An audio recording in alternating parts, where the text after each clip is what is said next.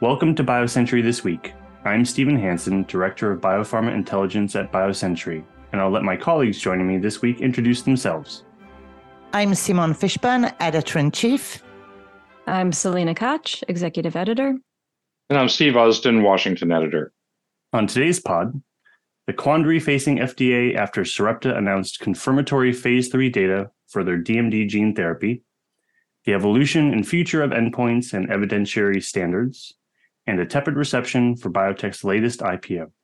But first, for many, 2023 was a story of survival. In 2024, the story must be growth.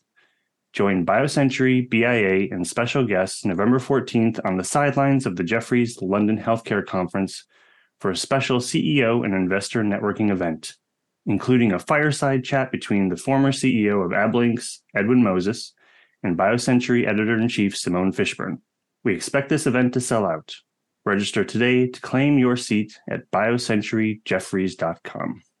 Well, so we're going to start with a topic that came up last week, another year, another controversial data set from Sarepta Therapeutics. So last week, the biotech announced data from their Phase III EMBARK study that showed its Elevidys gene therapy for DMD, which had already received accelerated approval from FDA earlier this year, missed the primary endpoint of an improvement in the North Star Ambulatory Assessment. Yet the company expressed confidence that the totality of the data would lead to full approval. Steve, are we having deja vu here? What does this leave for both patients and the FDA?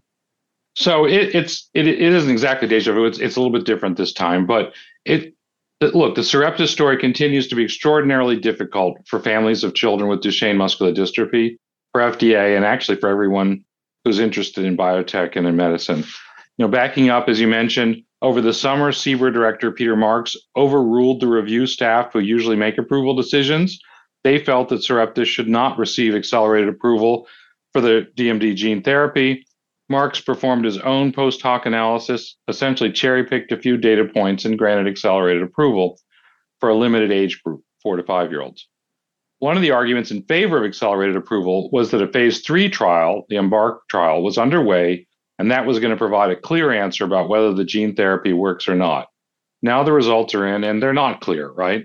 The gene therapy failed to meet the primary endpoint. It hit secondary endpoints with statistically significant, but very, very small absolute differences. Sarepta says this was a slam dunk, definitive result demonstrating efficacy. The company says the primary endpoint used in the trial isn't sensitive enough to detect improvements at 52 weeks in the population that was in the trial. But remember, Sarepta picked that endpoint, and they've been working in DMD for more than a decade, and they claim to be the world's leading authority on treating the condition. Critics I spoke with, including former senior FDA officials, said the results don't confirm efficacy at all. I think that the best that one can say is that the trial doesn't rule out the possibility that the therapy helps boys with DMD to some extent.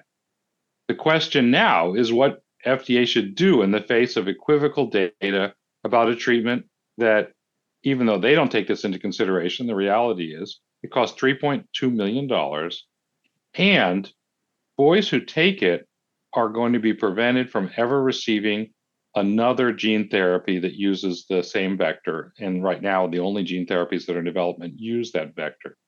I think Pfizer CEO Albert Bourla summed it up pretty well. On an earnings call last week, someone asked him about Pfizer's gene therapy for DMD that's under development. And he said that the Sarepta news is very, very bad news for patients.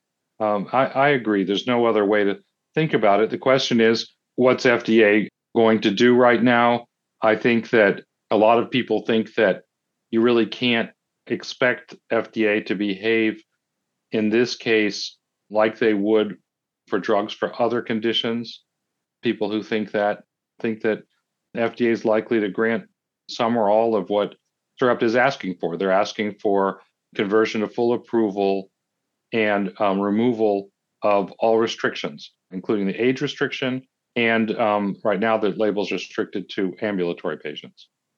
So, Steve, I want to put some context around this as well and raise a couple of things. So let's go back to the very first DMD therapy that was approved by FDA under accelerated approval by Janet Woodcock.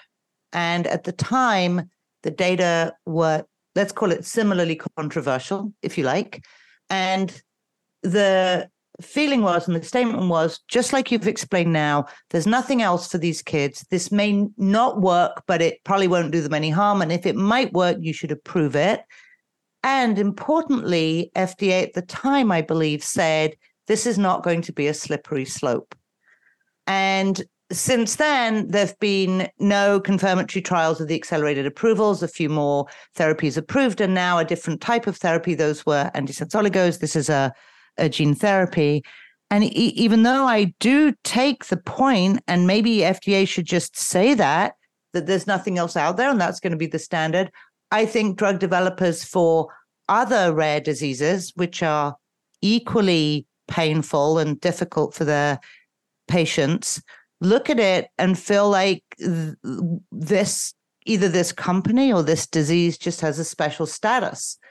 And I think that they feel that that's a slippery slope. So, well, I know that for a fact. I've had people have told me, people who have other rare conditions or who have children who have other rare conditions, CEOs of companies that are developing drugs for other rare conditions, feel that basically that FDA's acting idiosyncratically, that it intervenes and has intervened consistently to get therapies to patients with DMD based on criteria that they've rejected for other ultra rare diseases and for more common diseases. One thing, just to clarify, you said that there haven't been confirmatory trials for the original exon skipping therapies that Sarepta got accelerated approval for.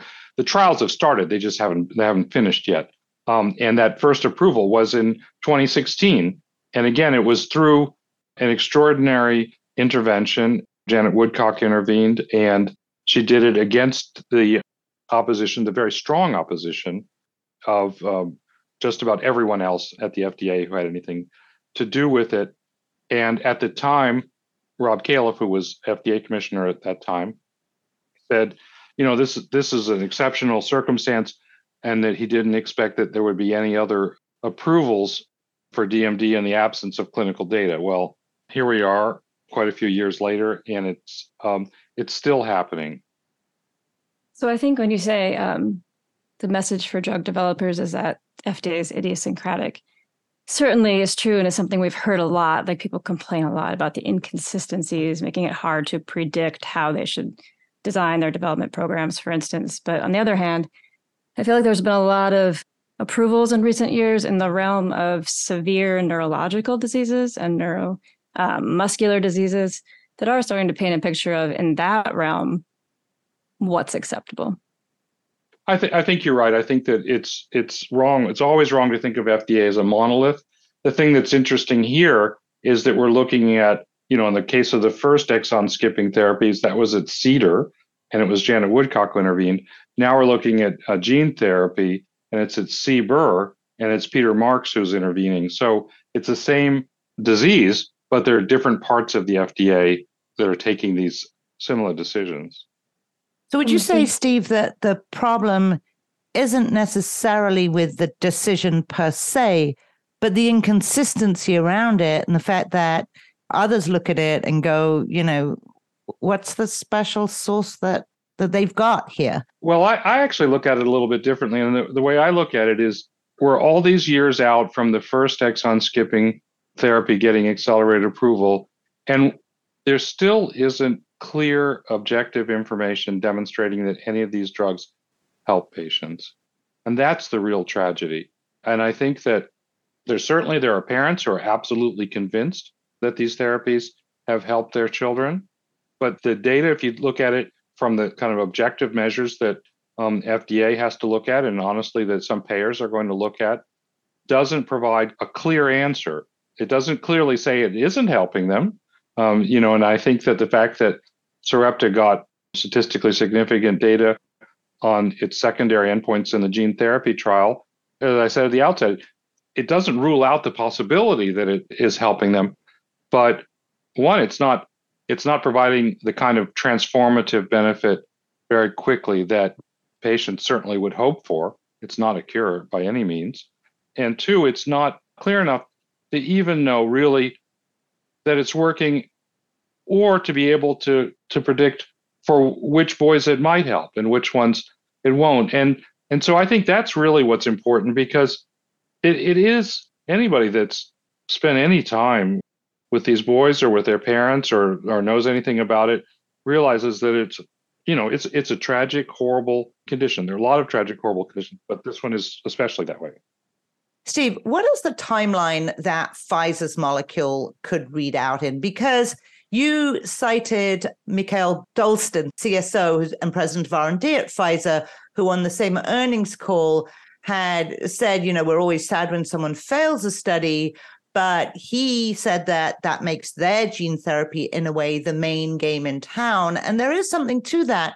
Like, if Pfizer's gene therapy demonstrates clear efficacy, it would make sense that it would kind of knock Sarepta's off. And if it doesn't, if it shows something similar, you'd have to expect that they would get a similar reading at FDA. What do you think about that? Well, the Pfizer gene therapy isn't actually the only one in town. That was what he said, not what I said. Yeah. There are other gene therapies that are being studied for Duchenne muscular dystrophy. None of them are really close. Okay, and none of them are in the time frame where parents who have boys who have this condition are comfortable sitting back now and saying, "Oh, well, we've got something else that's going to be soon enough that we could wait," because the disease progresses inexorably and fairly quickly. I think that the next readout is we're going to get some kind of an update from Pfizer in June on a trial that's just underway.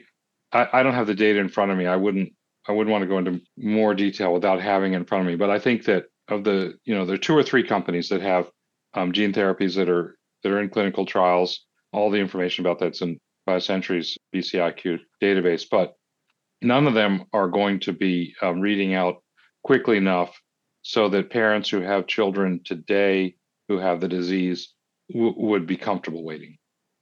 Well, thanks, Steve, and thanks, Simone and Selena, for the comments. I know this is closely watched, and we were sort of hotly debating this all week last week. So be interesting to see what happens here with Sarepta going forward. And, some of the issues around the endpoints that they were looking at there sort of ties in, I thought, quite well with the timing of the series of stories that Steve and our colleague Lauren Martz wrote this past week, looking at how the evidentiary standards and how they are measured in clinical trials could be evolving and changing in the future. And so, Selena, I was wondering if you could just give us a few highlights from the takeaways from Lauren's stories looking at sort of digitization of endpoints and tokenization. Sure. I think one theme that clearly comes out across 2 of Lauren's stories is that the future of clinical trials is digitization on multiple levels. So one story centered on the promise of digital endpoints, not only to decentralize trials, but to kind of simultaneously capture aspects of disease that patients care about. And the other focused on a wholly different kind of digital tool, something called tokenization and data linkage. And the opportunity there is really about efficiency. It's about adapting these digital tools to lower the barriers to bringing in real world data sources to help you shore up your data sets, to fill in gaps across the whole clinical trial spectrum, from screening for entry to a trial through the longest term trackings of outcomes.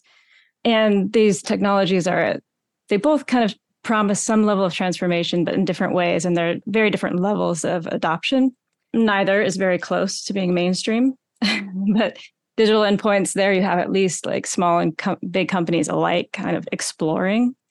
With tokenization and data linkage, is still very much in the hands of a handful of pharmas with certain capabilities. But Lauren talked to a bunch of stakeholders, and there was a feeling that the clinical trial system, the adoption of digital tools, has just been slower than the overall healthcare system. And that if we want drug development to remain adequately integrated with care, things are going to have to change. So Jennifer Goldsack, the CEO of the Digital Medicine Society, also known as DIME, she said, quote, "If you see how much digital has pervaded standard of care today, it just makes sense that sooner or later, our ways of developing these drugs and bringing them to the market are going to change." But then Takeda's head of digital health sciences he agreed, but he pointed out the rigidity of the system is standing in the way. And what that's going to mean is that where you first see widespread adoption is going to be in certain areas where today's tools, fall short the most. So he says, quote, given that it's so hard to get an endpoint accepted, it's very difficult to then displace that endpoint with another endpoint. It's a really valiant effort that's going to be needed, and you need to have a very good reason for wanting to do that. I think what was interesting across two stories that touched on digital technologies by Lauren, one is on digital endpoints and the other on tokenization and linkage. You sort of get this feeling that this technology will enter. It will dramatically change drug development in time. And I think that is the issue, is sort of how much time. And importantly, the way you've been thinking about it is, who's going to drive that charge? Because, what you were saying, I think it was the head of Takeda, it's sort of, there's risk, there's a standard way of doing something. And if you want to bring in a new endpoint or create even a new process for gathering data and linking data and so on, that requires disruption. And even if it's going to be more efficient for you in the long run, you're taking risk by going outside of the standard operating way of doing things, which in drug development is just a compound risk on top of all the sort of risk, the biology risk you have, and in these markets, the financial risk and, executional and commercial risk. So it's sort of a question of who's going to lead the charge, who's going to be the first one. I think it's going to be a little bit like what happened with precision medicine in cancer, where you're going to see the first approvals, the first companies being willing to lead the charge when they see something where they say, in the absence of a digital endpoint, we wouldn't be able to get this approved. We wouldn't be able to identify the patients who are going to benefit from it. And so there's a compelling medical case, but there's also a compelling commercial case for doing that. And that's going to happen, for example, if you have a digital endpoint that redefines a disease. When you take one of these diseases that's named after an early 20th century doctor like Parkinson's, or a 19th century doctor like Alzheimer's, and you realize, that's really just looking at symptoms. And if you've got a digital endpoint that says, no, we can actually subset that bigger syndrome in a way that can't be done any other way, and then we can find an intervention that's actually going to help people and is actually going to make money for the companies that do it. That's when you're going to see, when you have that alignment of things, that's when you're going to see companies doing it. No, you're right. And that's actually been the way with biotech. You've famously written about Henry Termeer, who, for a long time, the paradigm was you couldn't make a commercial case out of rare diseases. And he, with Genzyme and so on, he showed that not to be true. So there are going to be some people, and you're absolutely right that what came out from Lauren's reporting was that the first use cases will be diseases where there's no other endpoint. And so the digital endpoint becomes the best endpoint. At the same time, you still need investors and companies willing to go down that road rather than another one in another disease. And this is an area, like often when we're debating, new, regulatory frameworks or things, we're saying, oncology, once again, is the leader. It's out in front. I think this is a rare case where neurology is leading the way. You see the most embedding of digital endpoints into neurological disease trials, and they're slowly gaining a wealth of data that will eventually be able to flip these from what they are today, which is internal decision-making tools, into something more like regulatory endpoints. And I do have to jump in here and say DMD actually might be the place where this happens, because the EMA has authorized the use of a digital endpoint based on wearables as a primary endpoint for DMD trials. And FDA is looking at the same endpoint and considering using that as a primary endpoint for DMD trials in the future.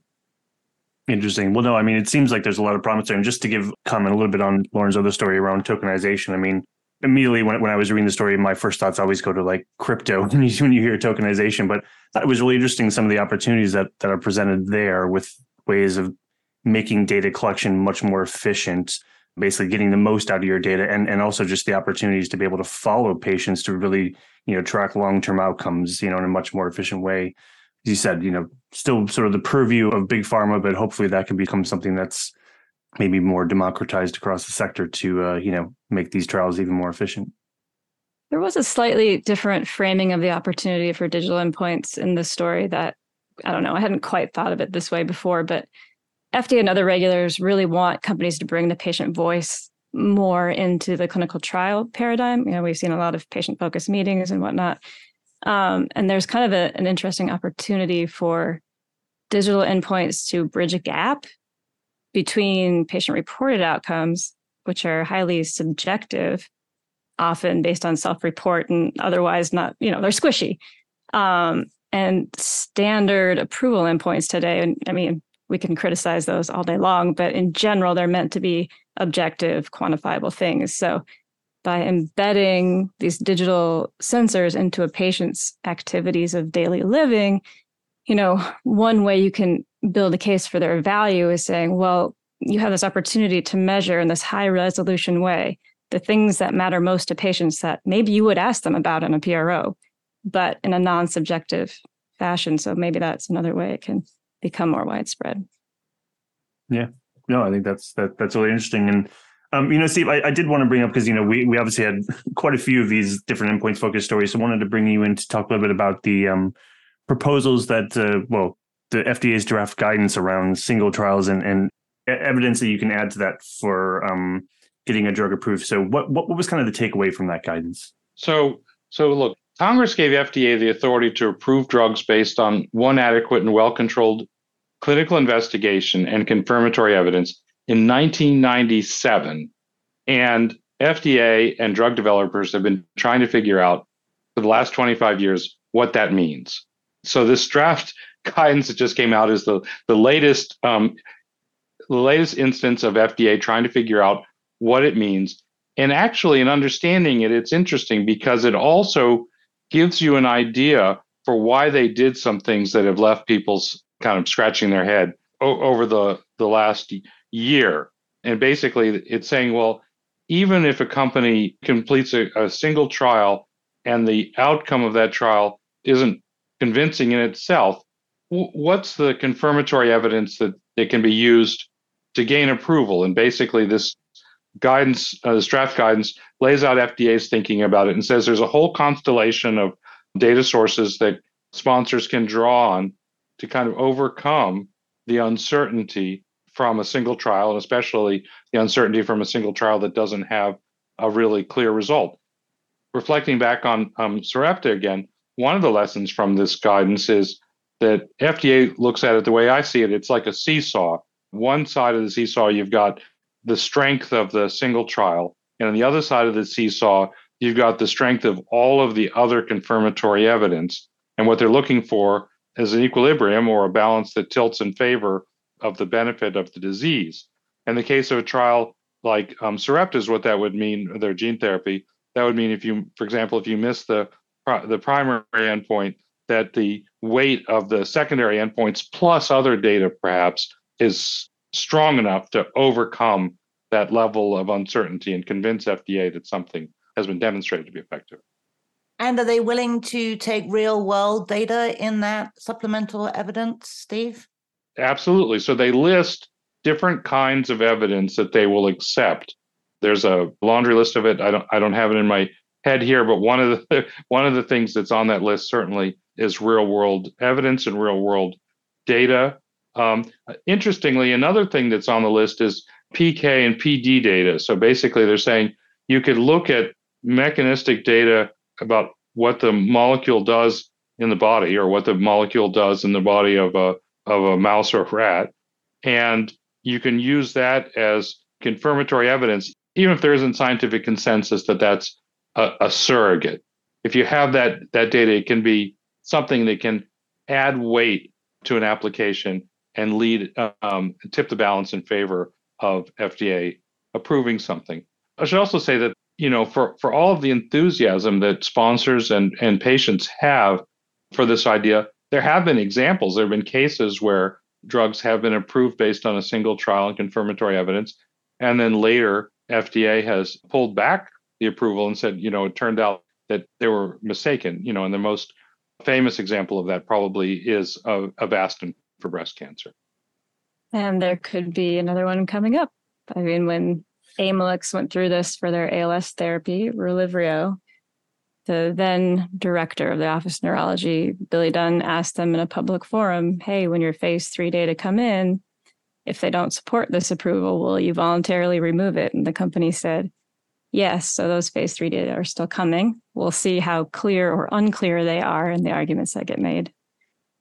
Is that PK/PD data type that you're talking about, Steve? I mean, I know when you were referencing something that was more preclinical, but would that constitute sort of relevant early evidence in the same context as as what came up in your Promising Pathway Act story? So you had another story looking at the Promising Pathway Act where essentially, this legislation is looking to set up a provisional approval pathway through FDA. Can you maybe tell us a bit about some of the hopes and fears that go along with that piece of legislation?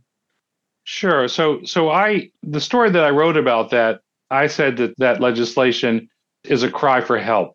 Patients with rare diseases need therapies, and the system we've got now isn't developing enough of them, not even close. So the leaders of companies that are trying to develop therapies, especially for ultra-rare diseases, who I've spoken with, Emil Kakkis at Ultragenics, John Crowley at Amicus, CEOs of several smaller biotech companies, they say that FDA is making the problem worse and that there are things that FDA could do that would make it easier to develop safe and effective drugs for ultra-rare conditions.